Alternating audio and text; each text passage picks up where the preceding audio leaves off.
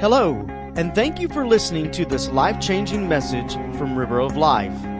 If you enjoy this message, we invite you to check out River of Life live this Sunday at 10:30 a.m. in Crawfordville. Visit riveroflifefl.com for service times and directions. That's riveroflifefl.com. Now let's join Senior Pastor Henry Jones as he teaches from the Word of God. To this announcement Sunday after Sunday that we have a Hallelujah Festival coming up. I was thinking that's what happens every Sunday morning in this church. This is a Hallelujah Festival. Wow. We have been in a study of the book of 1 Thessalonians, and we will depart from that for just one message today, and I'll be right back there as we continue our study on the return of our Lord next Sunday. But this morning, I want to talk to you about a very important subject. I want to talk to you about getting Satan off your back. Is there anybody here who needs to get Satan off your back? Yeah. And I'll begin this morning by describing three groups of people. And more than likely, you will know and be able to identify people in all three groups. And you should be able to identify which group you are in. And then toward the end of the message, I'll give you three things that you can do, three very simple things that will get Satan off your back. All right, the first group I want to describe is this: the extremely lost. Now, even though you may know someone in this group, I'm fairly confident that no one here today could be labeled extremely lost. I doubt very seriously you would be here in this church service if you are in this group of the extremely lost. Let me describe this group. These people are those who reject God and Christianity and live their lives as if there is no God. They call themselves atheists, agnostics, humanists, and even intellectuals. They have somehow convinced themselves that there is no real rhyme or reason for life. They see themselves as being no more than a higher form of animal life. They think Christians are deceived buffoons, and they do not believe they will ever have to stand before a holy God and answer for their actions. These people know exactly what they do not believe. These people are atheists. Now, before I leave that, I do have to share some of my favorite quotes with you. Here's the first one. The atheist can't find God for the same reason that a thief can't find a police officer.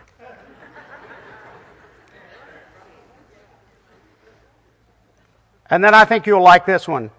How to trap an atheist. Serve him a fine meal, then ask him if he believes there's a cook.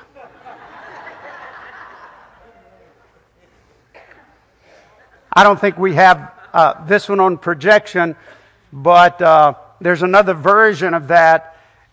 See if an atheist will believe this.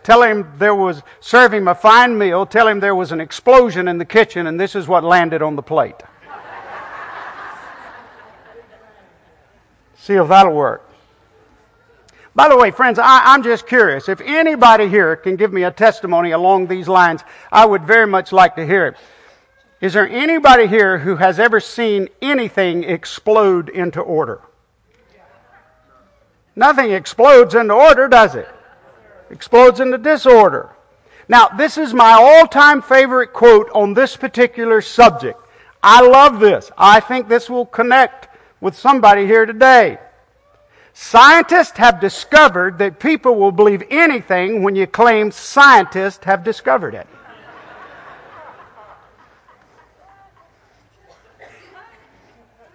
It's the truth, isn't it? Aren't you getting tired of being jerked around a little bit? Science just keeps changing. Don't you love the fact the Word of God doesn't change? And yet, science keeps changing. 4 or 5 years ago we were told, don't eat this, it's not good for you. Now we're told, okay, now it's good for you. And then something we were told, eat this, it's good for you, now it's not. And it goes on and on. And here's the point I want to make this morning. If you believe mankind is the highest form of intelligence in the universe, then believe everything the scientists tell you. And by the way, there's some smart dudes out there. But you see, for those of us who are true believers, we don't believe scientists. We don't believe they're the highest form of intelligence. We believe in an omniscient, all-knowing, all-powerful, all-wise God. If you believe man is the smartest thing in the universe, then believe the scientist. If you believe God is, then believe God. You have got to make up your mind. Here's a good one. I think you'll like this. Atheism. The belief that there was nothing, and nothing happened to nothing, and then nothing magically exploded for no reason, creating everything, and then a bunch of everything magically rearranged itself for no reason whatsoever into self-replicating bits, which then turned into dinosaurs. Makes complete sense, doesn't it? That's just perfect sense. So the first group I want you to think about is that group of being the extremely lost. And I would add to that the extremely deceived. Here's the second group I want you to think about this morning. The extremely saved. This is a good group right here. The second group of people are those who know they have had a born-again experience. They live their lives knowing that God is real, Jesus saved them, life has meaning, there is a judgment day coming, eternity is for real, and God has a plan for their lives. These people are not perfect, and they do not see themselves as being perfect. These people have problems just like everybody else in the world, but they know who they are and they know who they belong to. They're not searching for the meaning of life, they have found it. They live from victory unto victory. They truly enjoy life and are not afraid of the future. Church is not something they attend, it is their family. Heaven is their home. The Bible is their book. Christians are their brothers and sisters. Prayer is their source of strength. Worship is a true expression of their love for God. These people are saved. They know it and are not ashamed of it. There's no doubt or no room for doubt. They know exactly what they believe.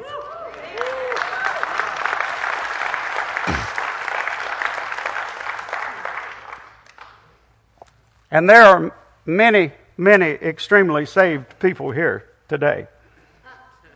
I like hanging around extremely saved people. Even if they do get a little crazy every now and then. By the way, if I have my choice of being around a crazy saved person or a crazy lost person, give me crazy saved any day in the week. I'll take that. But I like people who are in this category. Years ago, I heard one man describing another man who was very radical, just crazy for Jesus. And he said of him, I think he's going to heaven if he doesn't shoot past it on the way up. That's the way I feel about most of you guys. I'm sure you're going to heaven if you don't shoot past it on the way up. That's the second group. First is the extremely lost, then the extremely saved, and the third group is a group that we will call the caught in between. This group believes in God. They believe the Bible is the Word of God. They have a desire to serve God.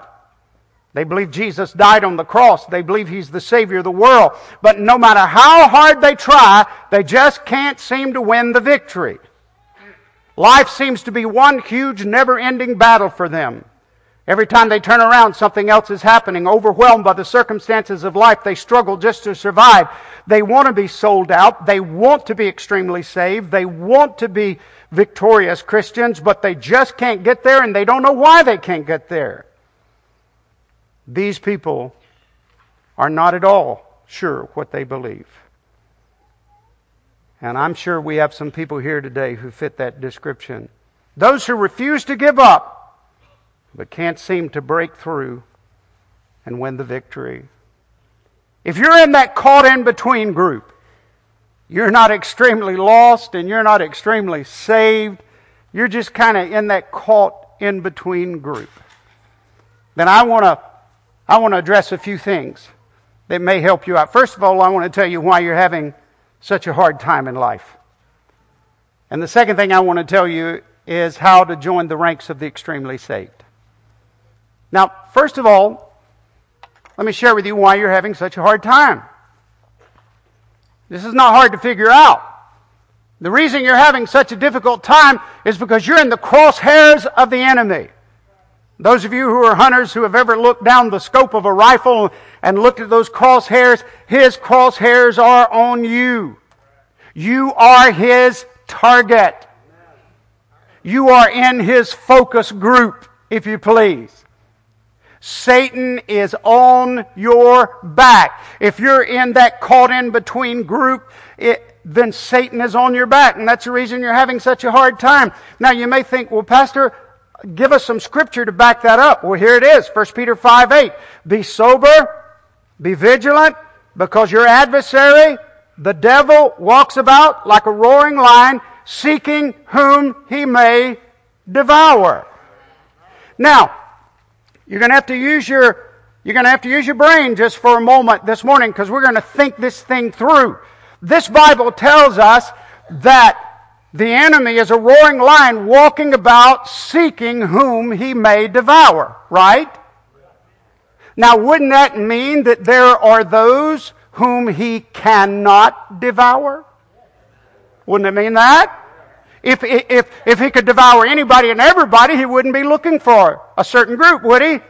He's looking for a certain group of people. He's looking, seeking, and searching for those whom he may devour. This scripture leads us to believe that he's looking for a target group, and that he can't do that with just everybody. Now,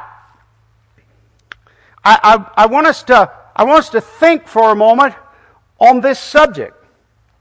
We all fight spiritual battles. We all have to deal with the devil. We all come up against a very real enemy, and that will never change. But I'm telling you, the enemy is looking for those who are vulnerable. He's looking for those whom he may devour. Now, let's think about this. It just doesn't make sense, does it, that the enemy, that Satan, would be spending a great deal of time on the extremely lost. Does that make sense? I don't think he's calling a board meeting in hell and getting all of his chief demons together and saying, we've got to work harder, these atheists are getting out of hand. I wouldn't think that at all, would you? I would think the opposite would be true. I would think that Satan would be blessing those in that group.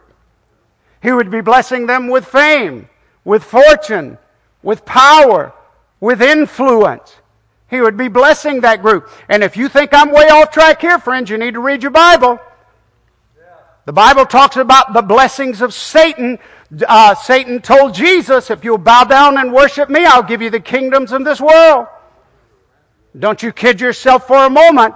A person can be under the blessings of Satan. The psalmist said it of old, I'd rather be a doorkeeper in the house of the Lord than to dwell in the tents of Satan.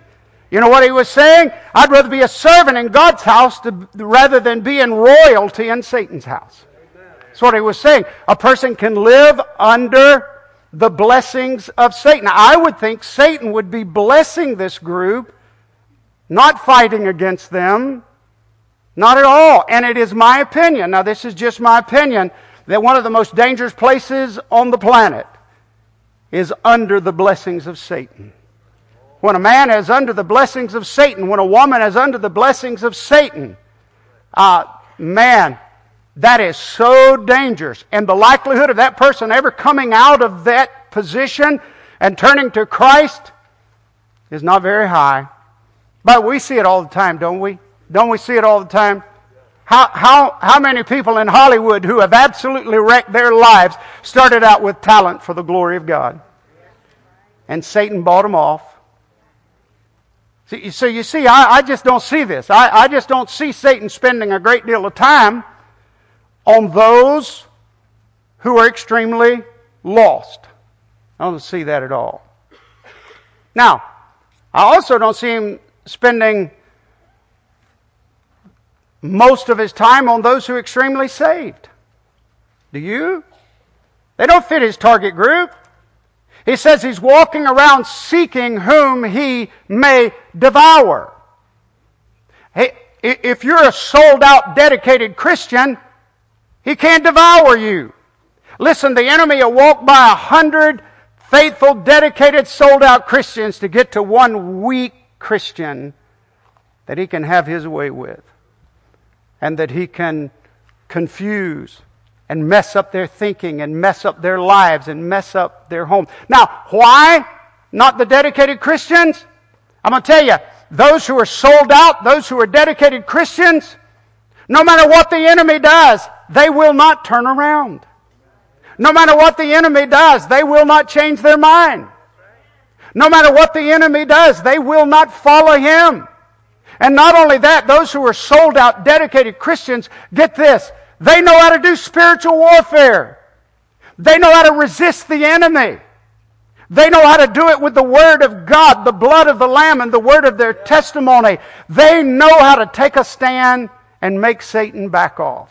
So, if Satan is not spending the majority of his time on the extremely lost or the extremely saved, there's only one group, and that's that caught-in-between group. And if you're in that caught-in-between group, then friends, I just want to tell you that you are his target.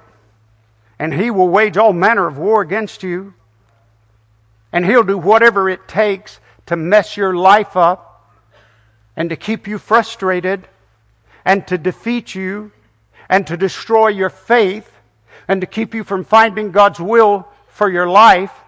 In fact, just to keep you fighting for the rest of your life. The enemy will do that. So first of all, I want you to understand that if you want to get Satan off your back, you have to get out of that group. You can't be in the caught-in-between group. Now, I want to tell you this again, and that is that you're going to be fighting against the enemy for the rest of your life. There's never going to be a time when you as a Christian will be able to get Satan completely out of your life. He'll keep showing up over and over again. Here's a scripture to back that up. It says in Luke 4:13, now when the devil had ended every temptation, he departed from him, talking about Jesus. Now when the devil had ended every temptation, he departed from him until an opportune time. Even with Jesus, when he resisted the devil, the Bible tells us that Satan backed off until an opportune time. I want to tell you, the enemy will show up in your life at every opportune time. Every time he has an opportunity, he'll show up. The enemy will be resisting you and fighting against you throughout the rest of your life. So I'm not talking about something that gets Satan out of your life. I'm talking about something that gets him off your back.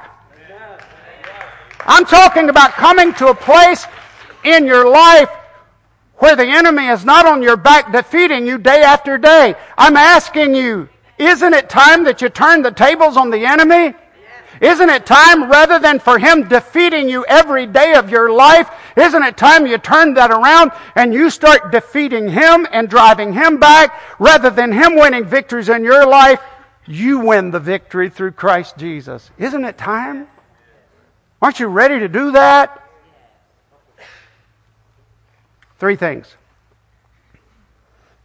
I hope you'll write these down, but it's so easy to remember. You won't have any trouble remembering. These 3 things will get Satan off your back. First of all, make sure you're saved. Make sure you're saved. The Bible says make your calling and election sure. Make sure you are saved. I want to read to you from an article entitled Lost in Church. That's the title of the article, Lost in Church. As startling as this idea may appear, Recent research indicates it is a hard reality for many churches in the United States. Researcher George Barner has discovered the disturbing fact that half of all adults who attend Protestant churches on a typical Sunday morning are not Christian.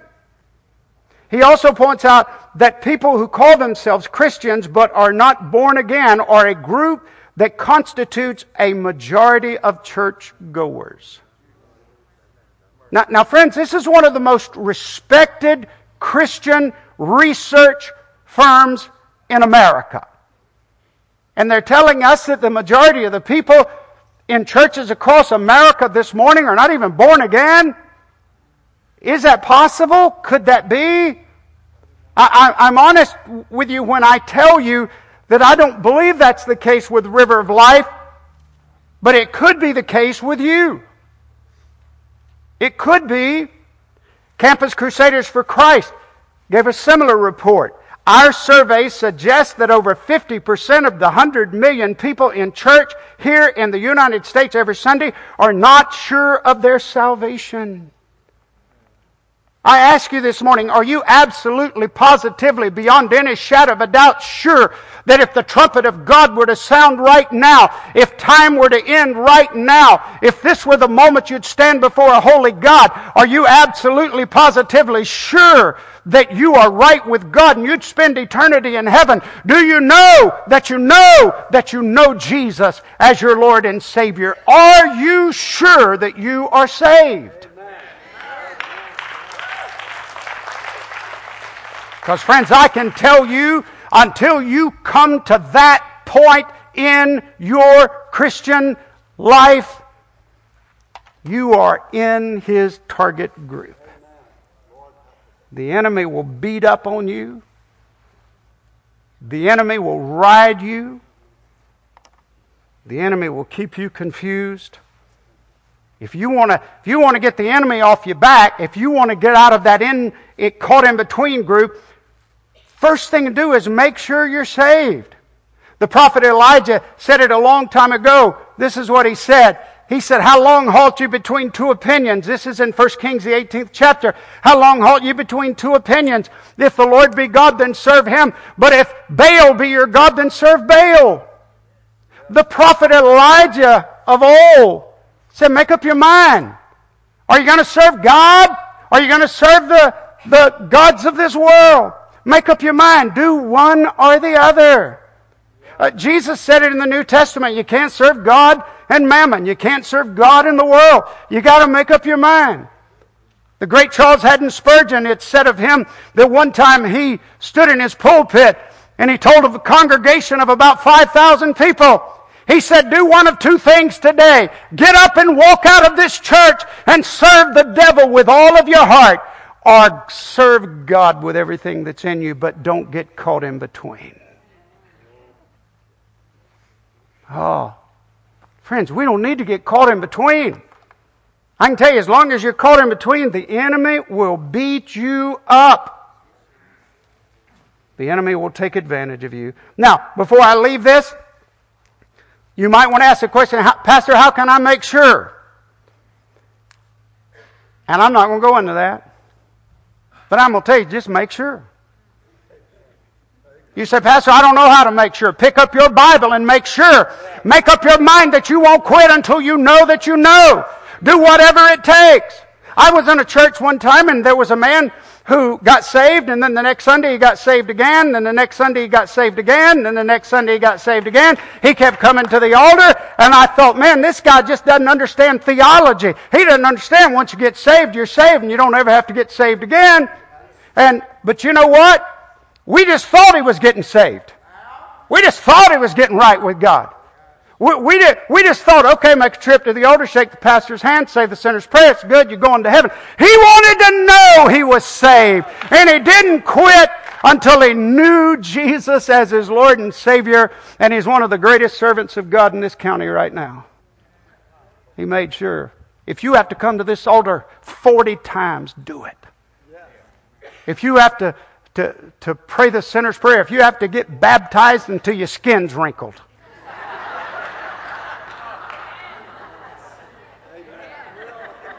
worrying about what anybody thinks or says about you. Nothing in life is more important than you knowing that you are a child of the living God and you have been born again and He has transformed your heart and life. Make sure you're saved. Here's the next one. Make sure you're sold out. Don't just get saved. Make sure you're sold out. Go all the way with your God. Make up your mind that you'll go all the way with your faith. The psalmist did that of old. King David did that. Paul did it in the New Testament. Hundreds in this church have done that. Make sure you're sold out. Here's one of my favorite verses out of the book of Psalms. Psalm 57:7. My heart is fixed, O God, my heart is fixed. I will sing and give praise. You know what the psalmist was saying? I've made up my mind. I'm going all the way with my God. He says it again, Psalm 108, verse 1. O God, my heart is fixed. I will sing and give praise even with my glory. And then the Apostle Paul made a similar statement in the New Testament, Romans 14:8. For if we live unto the Lord. If we die unto the Lord. Therefore, whether we live or we die, we are the Lord's. You know what that's all about? That's all about being completely sold out. Here, I'm here to serve the Lord. If I live unto the Lord. If I die unto the Lord. If I live or die, I'm the Lord's. I'm His. It's done. We don't have to talk about this anymore. I belong to Him. That's pretty simple, isn't it?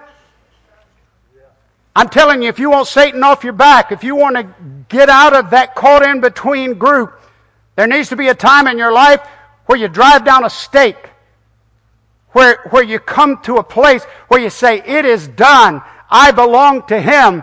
I am His. As for me and my family, we will serve the Lord. And rather than just sitting back and being timid while the enemy beats up on you, and some of you have done just that. You've just been real timid and shy, and the enemy's beating the daylights out of you on a regular basis. It's time for you to say, no! No more! I'm a child of God. I know I'm saved. I'm going all the way for my God. And it's time for you to declare war against the enemy. It's time for you to declare war. Let me tell you something. When it comes to your children, you better be declaring war against the enemy. When it comes to your marriage, you need to be declaring war against the enemy. When it comes to your finances, you better be declaring war against the enemy. You know how you declare war against the enemy?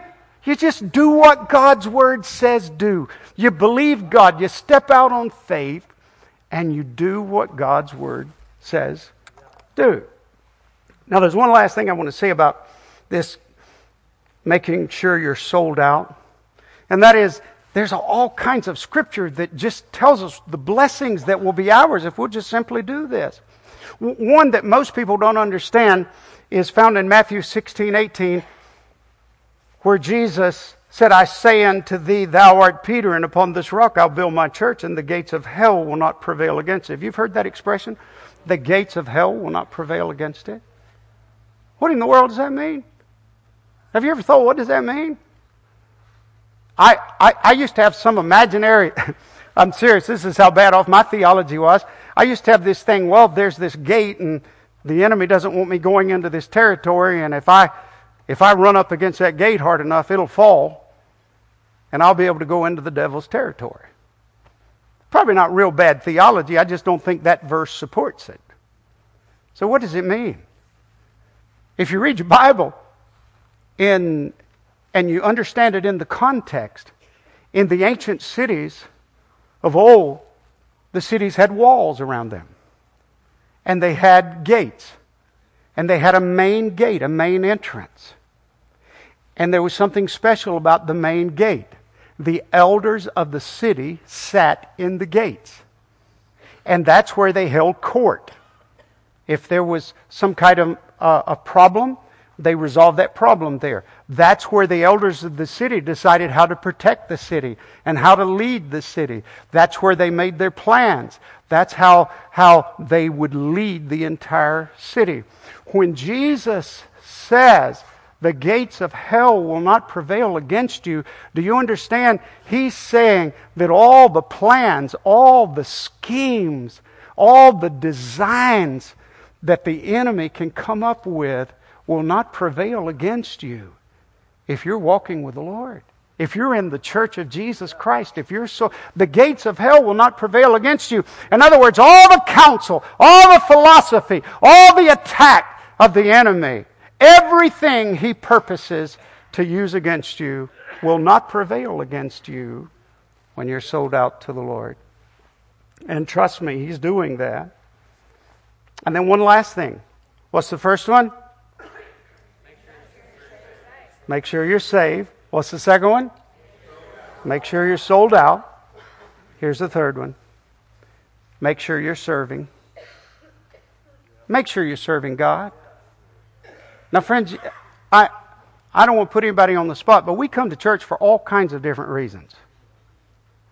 Sometimes people come to church just because they feel better if they come to church. By the way, I really do hope you feel better after you come to River of Life. I feel better after I come to River of Life. We have a great time here. It is a Hallelujah Festival. It is a great time. But that can't be the number one reason.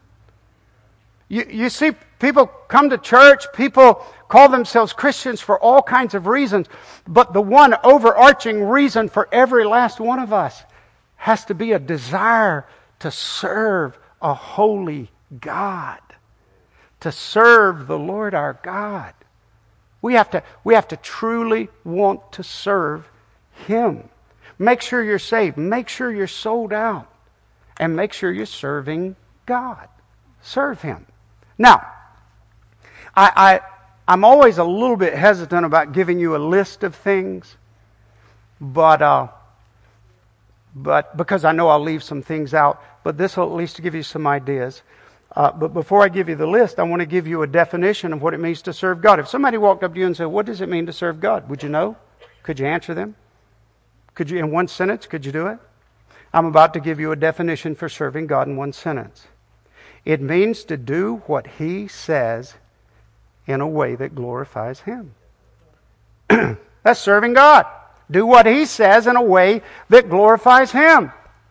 And so serving God is not about finding some position of leadership in the church, even though that can be a part of it.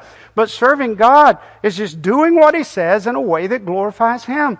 And so if you know you're a Christian, if you make sure you're saved, if you make sure you're sold out to Him, then get busy serving God.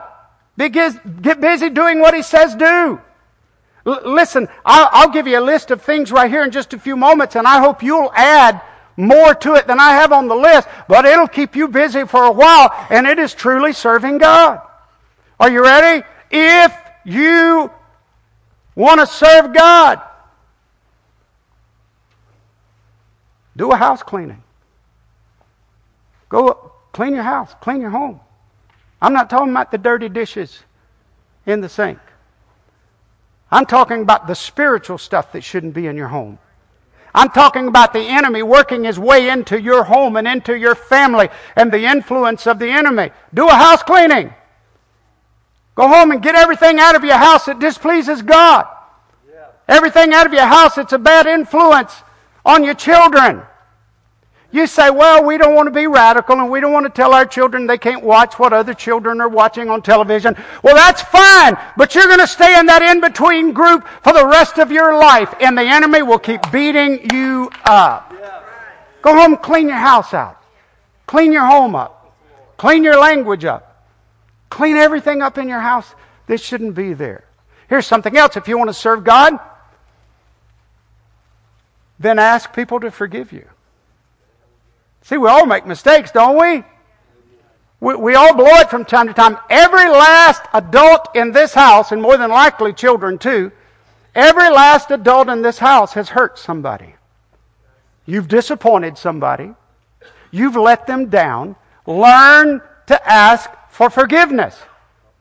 Learn to tell people, I'm sorry. You're talking about a cleansing, a catharsis. You're talking about something that will begin to change your life.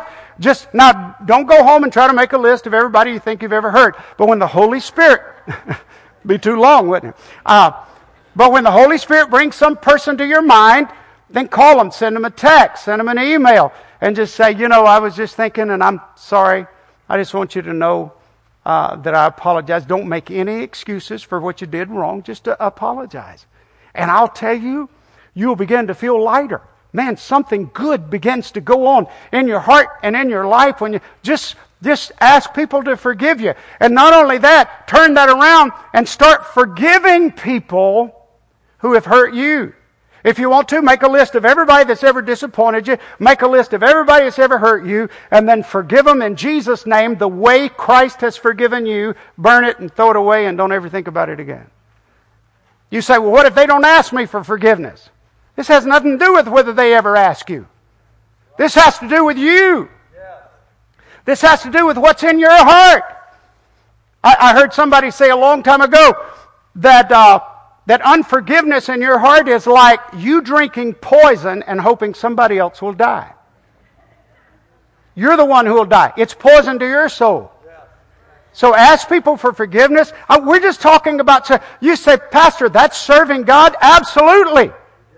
You are really serving God when you start doing what He says do in a manner that glorifies Him. That's serving God. I got a few more minutes, so let me just keep going. What if you're living with somebody as husband and wife when you're not married? You want to serve God? By the way, I honestly believe there are people who make sure they're saved. They really rededicate their lives, commit themselves to the Lord, and yet they're living with somebody that they're not married to. You know what you do? You get married or you move out. Amen. That's what you do. You get married or you move out. You say, I love God and I love you, but I can't reconcile what's going on, and I know what's most important in my life, and you either get married or move out. And I tell you, great things happen when you start serving the Lord this way. We had a couple in this church a few years back. They came into the church. They were living together. They both got saved. I started talking to them. I said, okay, now you need to get married. You need to make this thing right. And they got married. And right now, today, they're in another church. They moved away to another city. They're in another church. And God is beginning to use them mightily in leadership in that church. Why? Just because they decided, okay, I'm going to serve God by doing what God says, and I'm going to do it in a manner that brings honor and glory to His name. So, what if there's a stronghold in your life? And more than likely there is. Sometimes you can polish those strongholds up and make them look pretty good. Make them look like character traits. But the fact is, the enemy will build strongholds in your life. Identify those strongholds. Be honest with yourself. Be honest with God. Ask the Holy Spirit to help you. Or how about this? How about addictions? How about addictions? If you want to serve God, then take some action. Declare war against the addiction that you have in your life. Do something about it. We're talking about getting you out of the target group that Satan is pounding on day after day. It's amazing how the Holy Spirit will help you when you start doing what God says do in a way that glorifies His name. Just do it. Just millions of Christians. Listen to me. Somebody here needs to hear this. Millions of Christians have overcome addictions. But every Christian who's ever done that had to take action. They had to do something in Jesus' name. They went to battle. They did something. And now they're shouting the victory because of that. You see, to serve God means sometimes you get radical. When's the last time you got radical? When's the last time you said, thus far and no more? I'm not going down this road. I know I'm saved. I'm ready to be sold out. I'm ready to serve God. And I'm going to serve God by doing what God says do. Isn't it time? If you're going to serve God, you become very public about your relationship with the Lord. Not obnoxious, but just public. And there is a difference. Let me tell you, if you're going to serve God, you love His church. You love His church. Listen, if you are an enemy of my wife, you are my enemy. You hear me? Is there any man in this house that would say otherwise? If you're an enemy of my wife, you are my enemy. The church is the bride of Christ.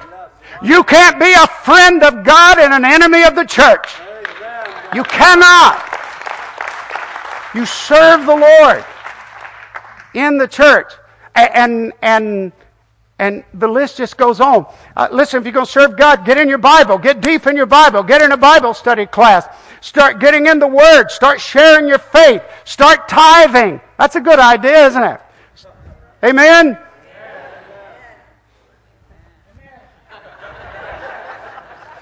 Start tithing. Start helping people who are less fortunate than you. Start having a daily quiet time with the Lord. Get involved in a life group, a ministry group, a small group. Become unashamed of your faith.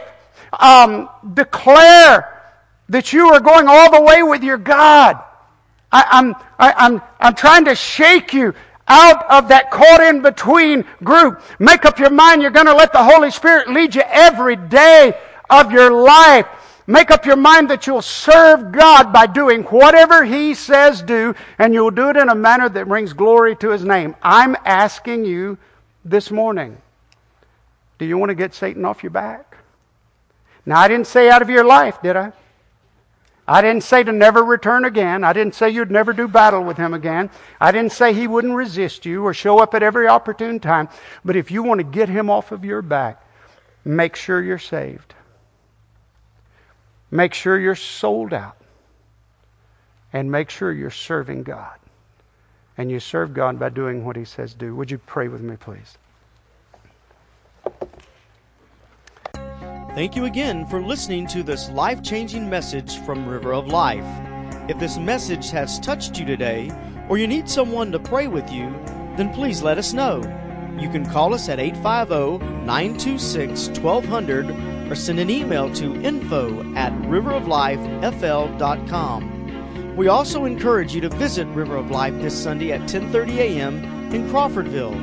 For more information, visit us at riveroflifefl.com.